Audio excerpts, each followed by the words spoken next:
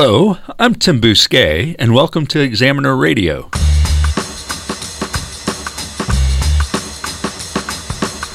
This is the weekly radio show and podcast that covers news, politics, and all things Halifax. Coming up, I'm out there a lot trying to remind folks that maybe these things aren't the best idea or the best way forward. And the pipeline companies are always out there saying jobs, jobs, jobs. Why don't we like jobs? that's Stephen Thomas. He's the Energy Campaign Coordinator for the Ecology Action Center. You've probably heard about the big announcement about TransCanada canceling the Energy East pipeline.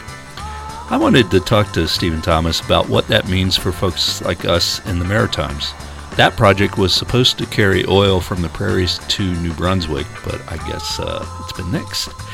So let's get going with Examiner Radio episode number 133. As always, Tara Tailleur, our Examiner Radio producer, is in the studio. Hi. Hello, Tim. How are things been? Things are really well. You had a busy week. You were on that panel at Dalhousie? Tuesday night panel on wrongful convictions, and it ran late into the evening, and it was a fruitful conversation. I met a lot of nice people, good crowd. Cross-section of the community showed up, and we had a good conversation. Yeah, I heard the interview with Ron Delton last week. Yes. Right, when, here's a man who was wrongfully convicted. Just has a incredible story to tell. Yeah, just an incredible story to tell. And he's one of the he was a banker, right? White guy, educated, relatively wealthy for compared to most other people who have been wrongfully convicted, and he had a horrible time of it. So. Other folks have a much more difficult time, and he's the first to say that. So it's good to see him out there advocating for those other folks. And we talked a lot about that sort of thing.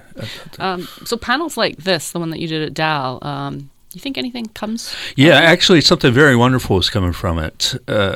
Partly out of the process of creating the panel in the first place, but it turns out that the law school over at Dalhousie is preparing to create a ongoing class of law students who will look at potential wrongful conviction cases in Nova Scotia. Yeah, this is excellent and great news. Yeah, unbelievable. Yeah, it's great training for the lawyers in training, because they get to dive deep into past cases and understand the legal issues involved in criminal law.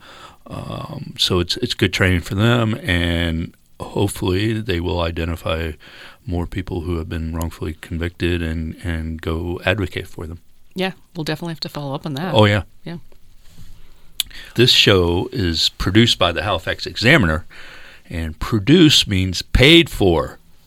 The budget for this show comes directly out of the Examiner's bank account, which means we wouldn't have this show or the Halifax Examiner without your support, i.e. subscriptions.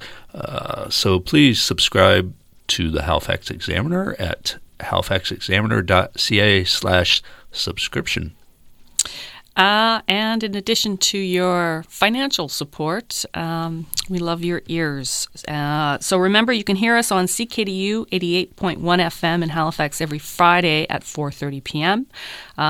Or online at www.ckdu.ca. And, of course, the longer podcast version is available on iTunes, Stitcher, Google Play, or anywhere else you find podcasts. You can find us by searching Halifax Examiner in that platform search engine. And do make sure to subscribe so you automatically receive a new episode every week.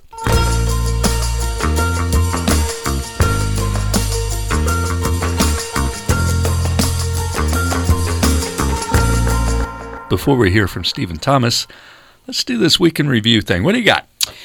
The Dome. I know you're staring at me. Here's the thing. I went to the Dome for the first time a few years ago. And, of course, this is when I was well in my 40s. And I went on a hot summer night with a bunch of friends. And people my age, right? Yeah. Including a woman who was a few years older than me. Were you dressed appropriately? I probably wouldn't have passed the dress code because we were wearing, flip-flops, shorts, and T-shirts. But what's interesting, we got to the door, and the doorman made us line up, and he said that we were too old to be there. He muttered this under his breath, kind of directed it at my friend, and I heard this. And what I should have said at the time was, you know what? Good point. I'm just going to take my money from my well-paying job elsewhere. So, thank you. So your sense is they want a particular kind of clientele. Yes, apparently not those who just want to go, maybe not puke everywhere and start fights. Yeah. So, we went in anyway, and that kind of stuck with me, that it was kind of clear that this was a particular kind of I haven't bar. been in there in maybe a decade. I used to work for this Arts and Entertainment Weekly, and I think I went once or twice with something related to that. I'm not sure. I was not the target demographic at that time. I wouldn't be now, but I was trying to figure out why are we talking about this? Well, okay, so what the Dome did is it issued, it has a new dress code, basically. Yeah. And Sounds a whole lot like the old one. Yeah, except it looks like it's trying to position itself as a nightclub, which could mean that it can charge more for alcohol. It can serve $15 cocktails as opposed to, shots that are super cheap, that type of thing. Yeah. Is it unfair to say what they're trying to do is get a lot of college-age white women to appeal to college-age dudes who will spend money on... Yeah, but there's a number of places that would cater to that. Yeah. I cracked up when I saw that they wanted to create a world-class atmosphere. Of course you did. Of course you did. When you look at the list of clothing items that they're banning, like, okay, the Croc thing, no Crocs, I totally support. No one should be wearing Crocs outside of a garden. I have torn jeans and they're $300 and I can't wear these. And, Elle Jones made some very good points, I thought, about the fact that some of these items, like gold chains, baggy clothes, bandanas, those are things that seem to be targeting black people. Yeah. I think it's inarguable. Mm-hmm. So... So it's interesting. I was reading the CBC piece on this, and it quotes the guy from the company that owns the Dome, who said, look, we don't want to be dirty, the dirty Dome, any place. And he says that they had this ban in place, and now it's world class and clean. Yeah. Well, you know what? I guess I was never their audience anyway. Yeah, I think it sends a horrible message out to the world about stereotypes and who's respectable and who's not. Mm-hmm. I've been thinking a lot about Elle Jones, especially since she wrote for you on Saturday a long piece about this about color coding, right? Dress codes. And so when the news came out about this cartoon in Frank magazine, I immediately was thinking, man, that woman, I want her to know that I support her, because I imagine it must be difficult to constantly being derided for what you believe in. And it is constant for her. Mm-hmm. I know that. She shared with me some of the emails and comments she gets, and it's a constant stream of just the ugliest, vilest, most racist crap you can imagine. And this is the cartoon that was in Frank magazine, where it clearly is personal. It's clearly targeted because it's a caricature, and she's drawn in a style that makes black people look like monkeys. Yeah. I'm in the cartoon too. And That's right. You're there. I look something like myself in it. Yeah, absolutely. But it was it's just factual. It was a racist caricature of Elle Jones. I am very reluctant to talk about Frank magazine. It's like being in a pissing contest with an electric fence. And it's what they want, right? Mm-hmm. They want this back and forth. It's what puts them forward as, I don't know what image they're trying to portray, but telling it like it is to those terrible anti-racists. So I've been keeping my comments relatively short on this issue. Yeah. Okay. So I'll continue then. I think people who say I didn't intend for anything to be racist, the intention's not the point. Right. And if something is racist, it is racist. And, the fact that Andrew Douglas didn't apologize to her, but apologized supposedly to readers because he didn't want to attract perhaps what he might deem as racist readers is something. And that only came after a threat of boycott. That's true. People were contacting Sobeys, which I guess is their major source of distribution at this point, aside from their mail subscriptions. So maybe just by talking about this now that we will be maybe in a safe space cadet cartoon. Let's move leave on it to the as next that. one. Yeah. Yeah. Okay. And finally, I just wanted to mention Sidney Crosby at the White House, because we had talked about him a couple weeks ago, whether he was going to go, whether he was actually going to shake Trump's hand and all of that. He did actually go, and he did did actually shake Trump's hand. What'd you think of that? I thought it. My feeling was that, okay, I think you shouldn't go. You shouldn't go to the White House when there's this horrible person as president, because you're legitimizing everything he's been standing for, especially in the context of this national anthem stuff going on in the NFL and now I guess the NBA too. And yeah, that was Sidney Crosby's choice to make. He could go or not go. But then I feel like if you're going to go whole hog, man. Go up there and shake the guy's hand, mug it up for the camera, say, yeah, I'm with this dude. And instead he took this middling, I'm here, but I'm not, I'm not prominent. And it seemed pretty cowardly to me. Yeah. He's quoted in an article saying that he said there was absolutely no politics involved. But everything is political. Of course it is. And the thing to remember is Trump certainly used this for political purposes. I mean, he called the Penguins, everyone who was there, true champions and incredible patriots. So this could have gone any number of ways, too. That's the other thing to avoid Trump for. I mean, he could have used the opportunity to, I don't know, challenge Sidney Crosby to an IQ test, or to rail against Puerto Rico, or, with something to do with penguins and the denying climate change. I mean, it could have gone anywhere, because he's crazy. He's insane.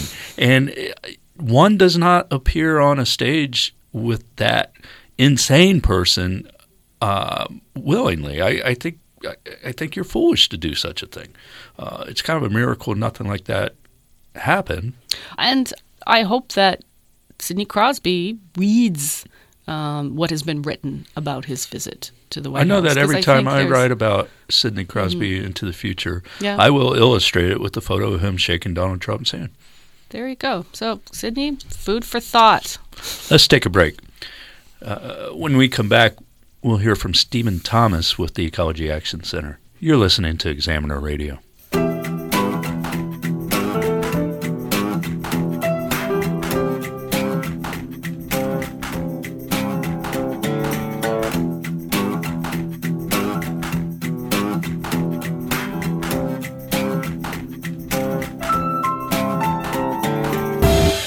I'm joined in the studio by Stephen Thomas, who is the Energy Campaign Coordinator at the Ecology Action Center. Hi.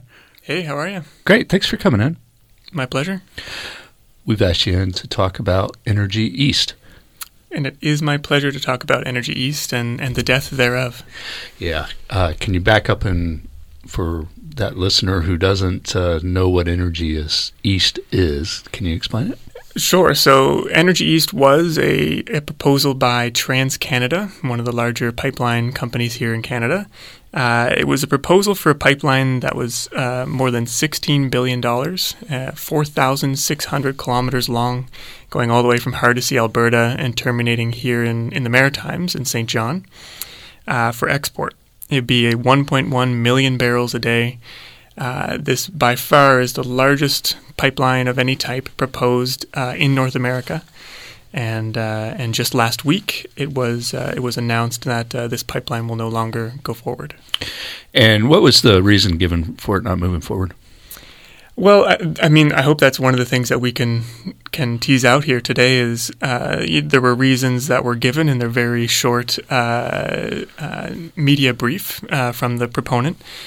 Which included market conditions, and there's no mistaking that the market conditions or the business case for a tar sands pipeline in 2017 are bleak. But there were a lot of other things at play too. Yeah, we'll get into that. You at the Ecology Action Center and other environmentalists were opposed to the pipeline. Why don't you like jobs? I've been hearing a fair bit of that today. And this week, and I think that's always part of the conversation when we're talking about energy and we're talking about these projects. I'm out there a lot trying to remind folks that maybe these things aren't the best idea or the best way forward. And the pipeline companies are always out there saying jobs, jobs, jobs. Yeah. Why don't you like jobs? I do quite care about jobs, and I care about jobs here in the Maritimes in particular. I think all of us have. Who live out this way have a family member, or for myself, it's 2 uncles and a brother-in-law who make their living out west. And I think that this pipeline first would have been a continuation of that problem, a continuation of doubling down on energy infrastructure out west and not focusing on jobs and building out energy infrastructure here in the Maritimes. So, the folks are talking about the thousands of construction jobs for this pipeline, but they never did exist, right? And it's the case in Canada that there are more jobs in clean energy and renewables and efficiency and so on, more than 24,000 in those industries than there are in the oil patch in Alberta. Yeah. So, there's lots and lots of figures out there, but these industries, the clean industries, renewables, efficiency, create jobs far faster and far more permanently than the industries of old. There's been much made on the pro-pipeline side, and these pipeline battles continue out west and elsewhere, that, this is Canadian oil, man. It's ethical oil. And because we don't have this pipeline going to the refinery in St. John, we have to buy that unethical oil from, those despotic regimes that we sell weapons to. How do you respond to that argument? I mean, it's hard to find any ethical oil nowadays, and I think there are a lot of folks, a lot of Indigenous folks in particular in Alberta who would really question how ethical Canadian oil is. And in the age of the climate crisis, I don't know if there is a drop of ethical oil out there. But this whole Canadian oil for Canadian consumption thing is a way that the folks who are benefiting from this pipeline are selling it out this way. More than 85%, as much as 90% of the oil in that pipeline was for export, and was for export raw. So no refining jobs here, and most of that oil, the vast majority of that oil, was for export. So if we were ever talking about a pipeline that was bringing Canadian oil resources to the East Coast for consumption here, then we can have that conversation. But that really never was what this was about. We have this gigantic pool of Canadian oil sitting off the coast of Newfoundland that's being drilled now, and that's being shipped primarily overseas. So if we really cared about, using Canadian oil, it's already there. We could use that oil. Yeah. I mean, I think we have a history of that in Canada for sure. And I mean, Irving's upset, of course, about this not moving forward, but primarily because they would have also really benefited from that export terminal. It was clear, and they were certainly on record saying that the import contracts that they have with Algeria, Saudi Arabia, and other folks would stay if Energy East came on. So it would make up a piece of the pie of the oil that we consume here in the Maritimes. But it's not as if they were going to stop importing oil from other countries. One of the arguments that the Ecology Action Center put forward concerned tanker traffic in and out of St. John through the Bay of Fundy and the Gulf of Maine. Tell me about that. What's the concern? The concern is that there be more of it. So we were just talking about the imports that already exist and the tanker traffic that already exists in the Bay of Fundy. This would be introducing diluted bitumen, that heavy tar oil, for the first time in the Bay of Fundy. Really, no one knows how to clean that up in a marine environment. So that's the first concern. And secondly, there's be much more tanker traffic of any kind. So it'd be a 75% increase in tanker traffic and a 300% increase in crude oil traffic. So. I checked just before I came to the studio, and right now, on Thursday afternoon, there are 7 oil tankers in the St. John Harbor, and that's with the existing refinery and export from there. Yep. One of those ships is coming to Halifax, but the rest are going, overseas. Yep. Yeah. So a 75% increase realistically means that 7 becomes 13 or something. Sure. Yeah. Yeah. And I'm just wondering, with the existing ships, should we be worried? I mean, is the fear that one of these ships is going to founder and break apart and destroy the ecosystem in the Bay of Fundy, or what exactly is the concern about? More tankers. Yeah, that is the concern. That concern exists now. Crude oil tankers in the Bay of Fundy might always be a bad idea. We have the highest tides in the world in this bay, and introducing crude oil through an accident into that environment within 12 hours, right? It's coating coastlines in Grand Manan and New Brunswick side, and here in Nova Scotia too. So that concern exists now. Even with the lighter crude, that we know much more about how to clean up and much more about how to prevent its impacts. With the heavier crude, with diluted bitumen, it not only coats the surface, but also is neutrally buoyant in the water column and sinks. So it affects the ground fisheries and affects ecosystems all up and down that water column. Another issue that's raised in this debate, which I guess at least is over for the time being on this particular pipeline, but in the pipeline debate in general, is about, if you don't let us ship this stuff via pipelines, we'll have to continue shipping it via trains. And, we've seen this terrible disaster a while back in Quebec, and, pipelines are much safer, blah, blah, blah. How do you respond to those? I mean, with the issue of moving oil of any type by train, the infrastructure exists now, and I think that's a big part of the arguments that a lot of folks like myself are out there making, is that a decision to build a pipeline, for instance, is an enormous piece of infrastructure, this $16 billion pipeline. They're not going to, it's not as if we're going to build this thing and it's going to pay itself off and then we're going to tear it down in 10 years from now. This is an investment for 40, 50, and likely more period of time. So for me, with the way that we're doing things now, those can be turned down much quicker and in a much more managed way. I think that it's critical that we shift from oil and gas infrastructure of all types as quickly as we can. I think it's also critical that we're careful about the investments that we make, and that we do that in a managed way, right? That we account for the workers who are in those existing industries, that we train those folks up and retool and retrain them. And those things are much more possible with the existing infrastructure and just turning that down than doubling down and continuing to dig that hole that we're in, so to speak. The kind of argument behind the argument here is about climate change. Absolutely. Could you quantify, did you quantify, Could you talk about specific numbers of greenhouse gas emissions and things like that related to this pipeline? Yeah, they're huge, and that was a big part of what ended up happening in the last few weeks where TransCanada did make their decision. So this was the largest pipeline of any type proposed, so the impacts were huge. And it's not as if they were moving peanut butter or anything like that through it. It was the most emissions-intensive fuel on Earth with the Alberta oil sands. So the numbers that we and our colleagues at Pembina Environmental Defense have crunched is that this pipeline with the upstream, downstream, and through emissions would be 256 million tons.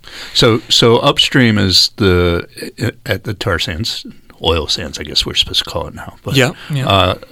And downstream is what? When it's eventually burned. Okay. So upstream is all the activities of actually getting this out of the ground. The pipeline itself, the only thing that's usually considered is the energy it takes to move that resource through the pipeline. And then at the end of it, it's that's what I meant by saying that it's not peanut butter, it's not some other resource. At the end, the whole point of moving this is so that someone can burn it. This was a huge victory for you because you got the regulator to, for the first time, pay attention to that. Am I correct on that? Yeah. Yep. So as far as we know, this is the first time that the National Energy Board has considered upstream and downstream greenhouse gas emissions.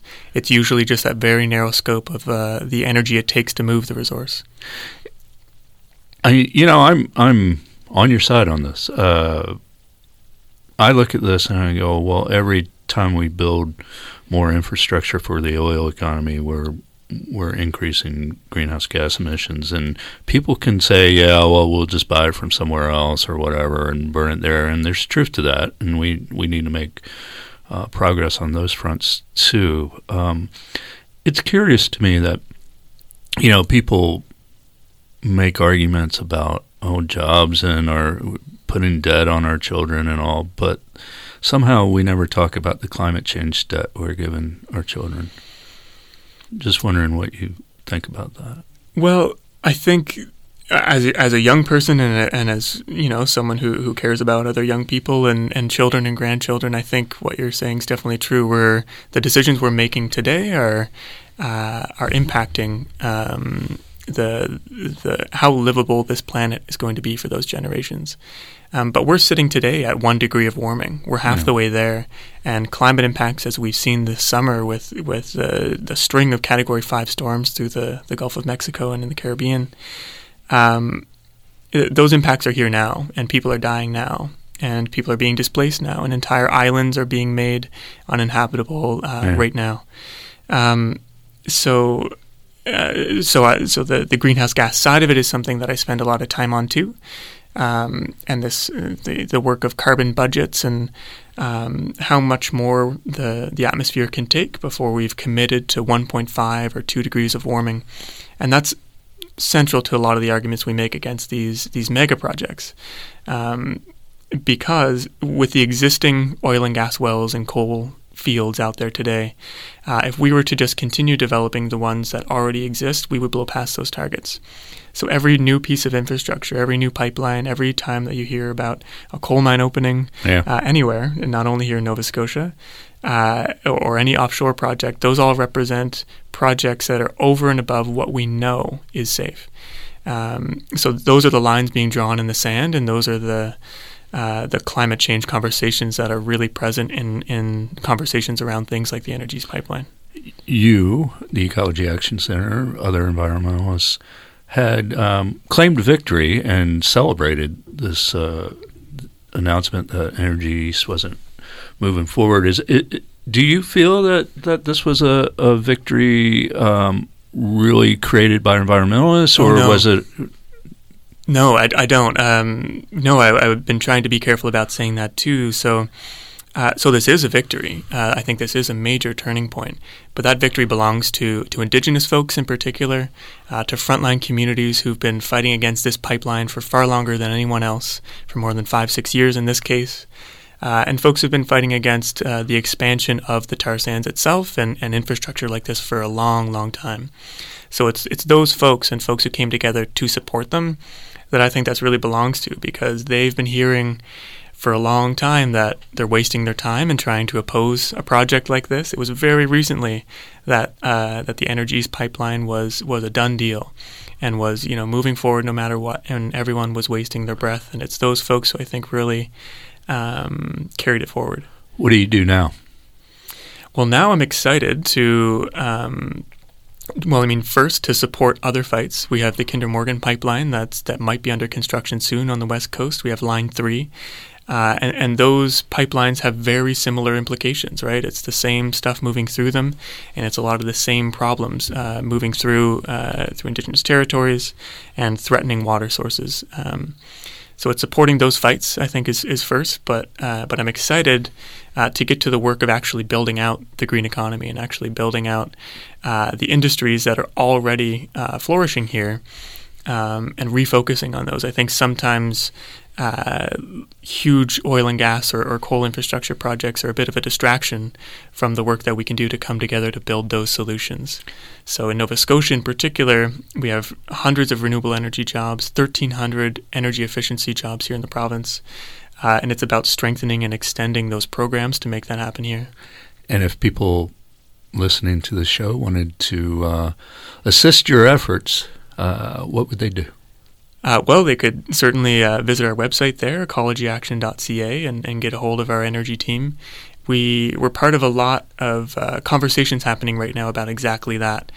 My colleague Emma Norton's running a series of roundtables in communities across Nova Scotia about climate jobs. So meeting folks where they're at. I think a really important aspect of the work that we do moving forward is something called the justice-based transition. So we're talking a lot about, turning down the dirtier parts of the way that we produce energy and turning up the cleaner parts. But I think we also have to really consider who benefits, right? So one of the first questions that I think we have to ask ourselves is who is affected first and worst by the climate crisis, and how can we prioritize those folks in our solutions? So the project that Emma and our team are putting on now is asking just those questions with folks in Indigenous communities and communities of color, in communities that historically have had industries that are very carbon intensive that stand to maybe not be around for that much longer. It's those folks that I think have to be out there. Great. Hey, good work. To the extent that you were part of this success, congratulations. And thanks for coming on. Yeah, my pleasure. Yeah, I've been speaking with Stephen Thomas, who is the Energy Program Coordinator at the Ecology Action Center. You're listening to Examiner Radio, and we'll return right after this.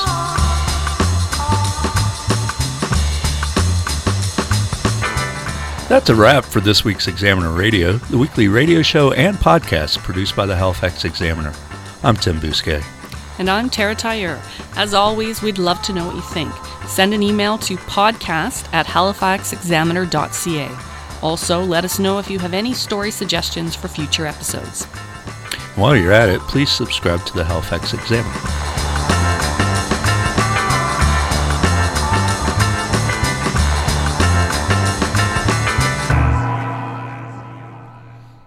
Scattered today.